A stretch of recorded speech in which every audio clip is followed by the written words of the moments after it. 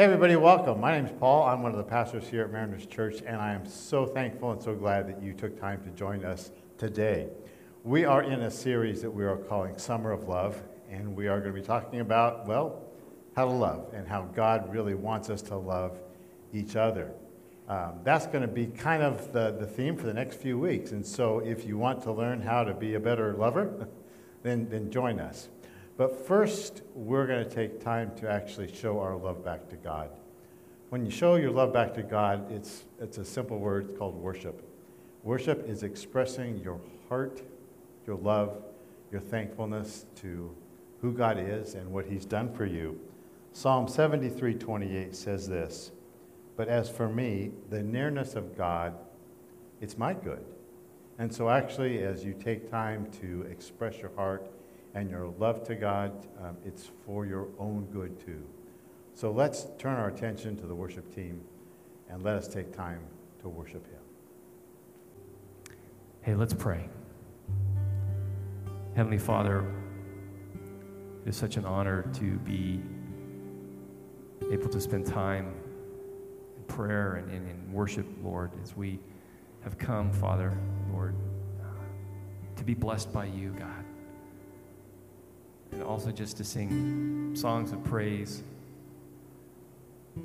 Lord, to exalt you in this moment. That those things that are heavy right now on our hearts, Lord, that you would take care of them, right? That you would just bring that sense of peace that transcends all understanding. Just take over, Holy Spirit, in this moment. And it's in your name that we pray, Jesus. Amen. Okay, we're good to go?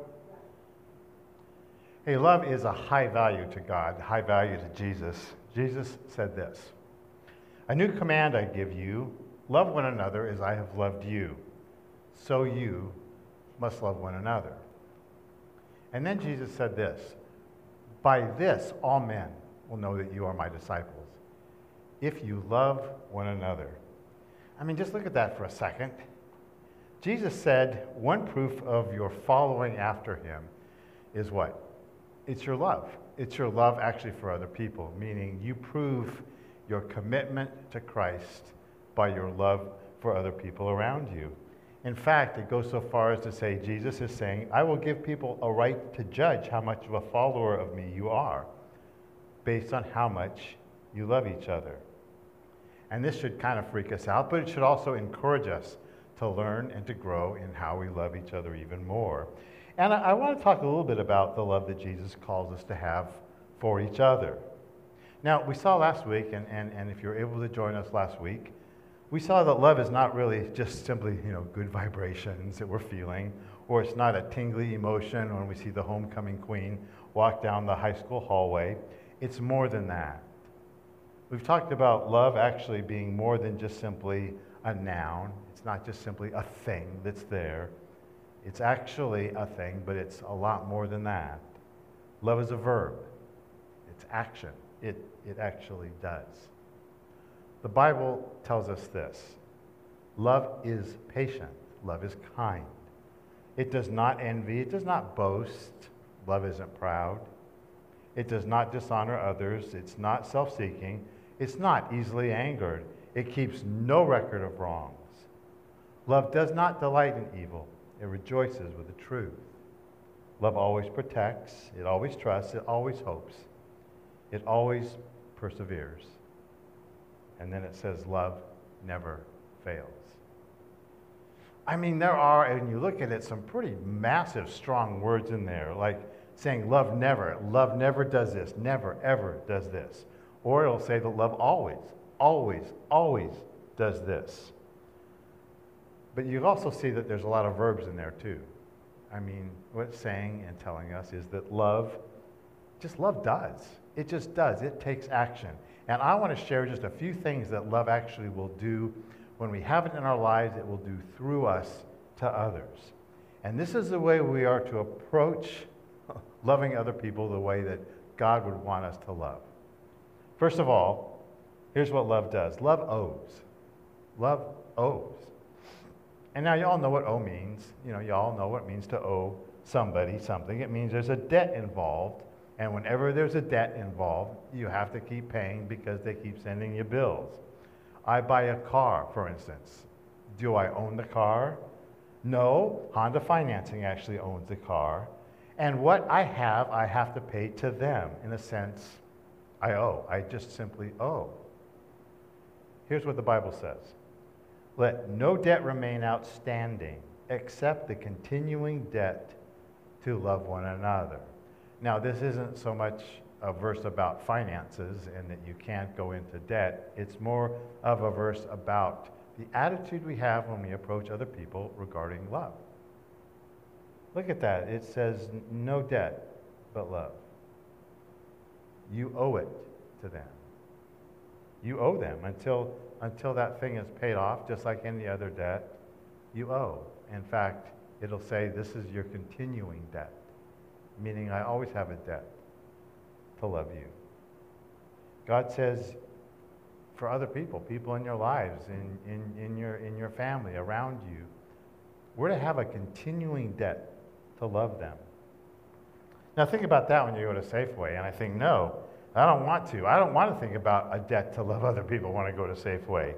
I want to be grumpy and entitled and wish the people in line would hurry up or they would move their cart so I could get through. I don't want to particularly have that debt of love towards people there. But when you go in, what God is telling you to do is that I need to have the thought that I owe everyone in here, everybody in here, a debt of love. Go home knowing, like I owe everyone in my household a debt of love. And I can't stop because it's a continuing debt. If I have a debt, I want to pay it. My life is committed to paying it off, and that's the way we need to see it. I have a debt to love you, a continuing debt. And as I was looking at this, thinking this thing through, I thought, I really want to look for an exception here, I really want to have an exception so I don't have to pay off that debt of love to somebody. The people that are not being particularly understanding to me, I want to kind of say I owe them nothing. Or people who are annoying, or people that are hyper-mask wearers, or people that are hyper-anti-mask wearers. And in every single case, no exception, my attitude towards them, our attitude towards them, has to be love. I have a debt of love to you. No exceptions. You could kind of say, I owe, so off to love I go, all the time. First of all, love owes. Have that as your attitude. Second, love covers. Peter said this, follower of Jesus, he said this, above all, love each other deeply, because love, and here's the word, love covers over a multitude of sins. And when he says above all, he's talking about this is really important. And when he says love each other deeply, the deeply part means it goes on and on and on and never stops. But then he says this, love covers. The word covers here is it kind of covers up or veils or puts a blanket over.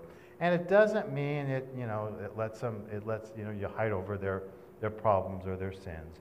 What it means is the love we have for each other should overlook the small little faults and sins that just creep up, that just come up.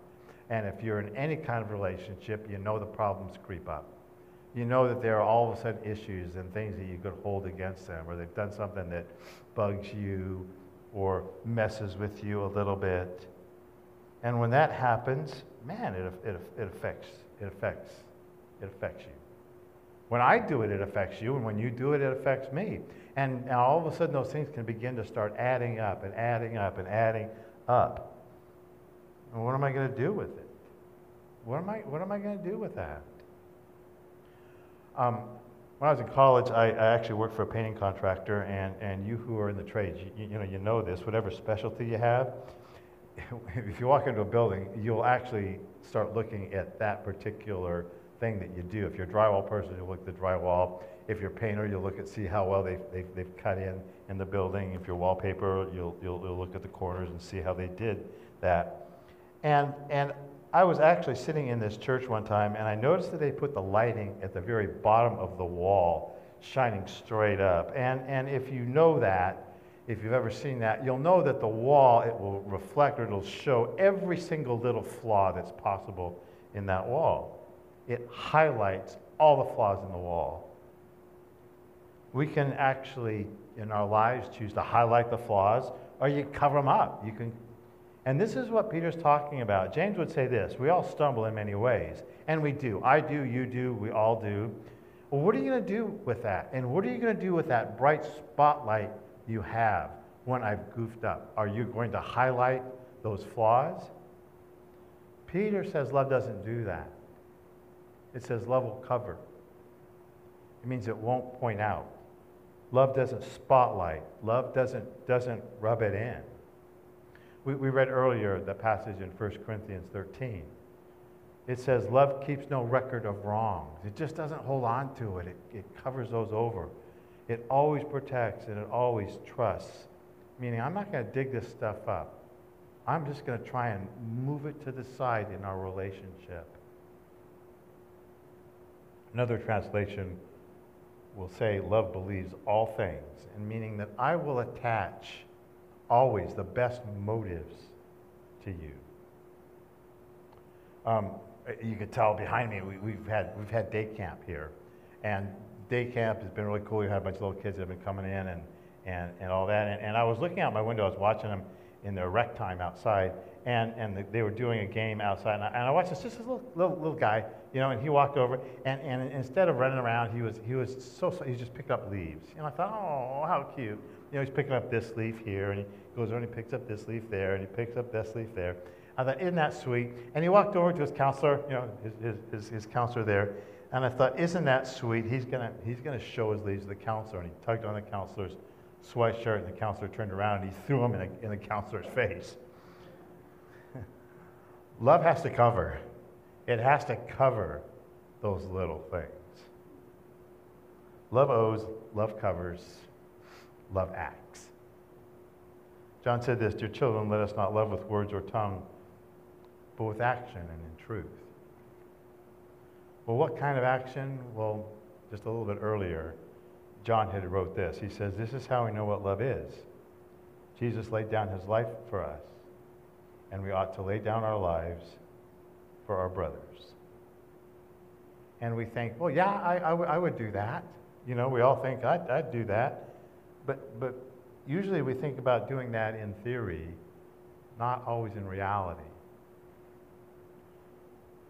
John then says this, next verse, he says, if someone has enough money to live well and sees a brother or sister in need but shows no compassion, how can God's love be in that person? And now it gets really, really personal because it involves actually doing something and giving up stuff. Giving up our things for each other, and it involves giving up our time for each other. Love does. That's what love is. It does. Do something today. And then just finally, love lasts. It just lasts. God tells us in Jeremiah 31:3, I have loved you with an everlasting love. How long is everlasting? It's everlasting. It means forever. Josh McDowell, a number of years ago, talked about three kinds of love that we can have, or we can even kind of have in our brains. And there's one kind of love that says, I love you if. I love you if. I love you if. I love you if you treat me well. I love you if you let me do this.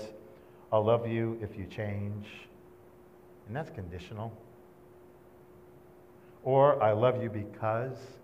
I love you because you're pretty. I love you because you're funny. I love you because you're popular. I love you because you make me feel good. But what happens when those things go away? And then number 3 is I love you, period. I just love you.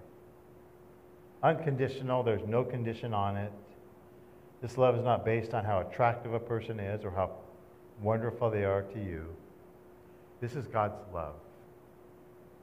The Bible says God demonstrates his own love for us in this. While we were still sinners, Christ died for us.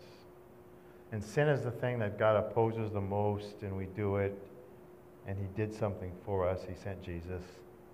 And so all of a sudden, love becomes an unconditional commitment to an imperfect person.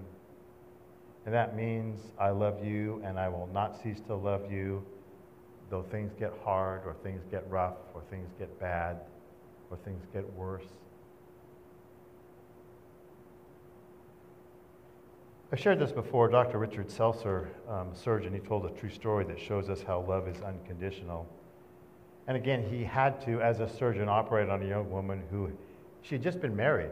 They were newlyweds, and a tumor had grown inside her cheek, in her cheek.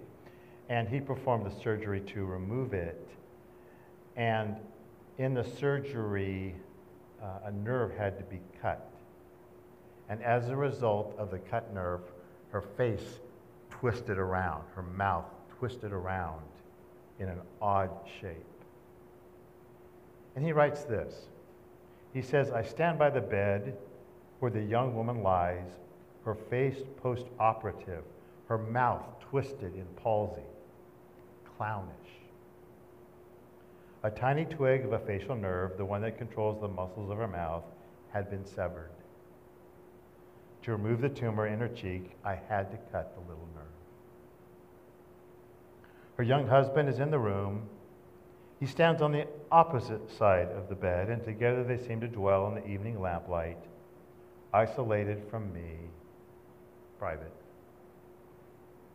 Looking in the hand mirror, the young woman speaks. Will my mouth always be like this? Yes, I say, it will, because the nerve was cut.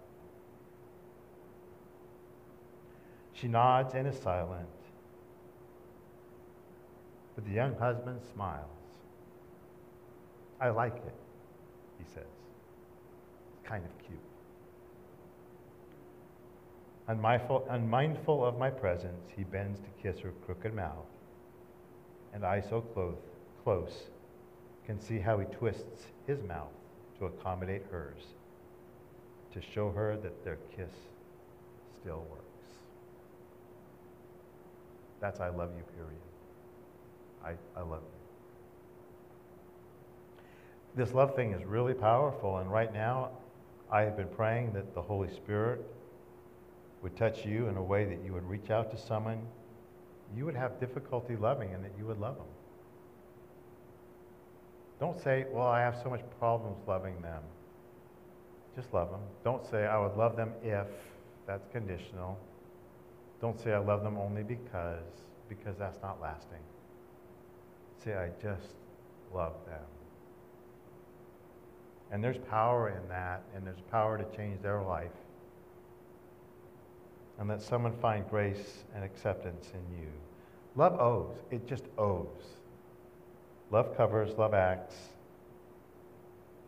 and love lasts. Would you pray with me, please?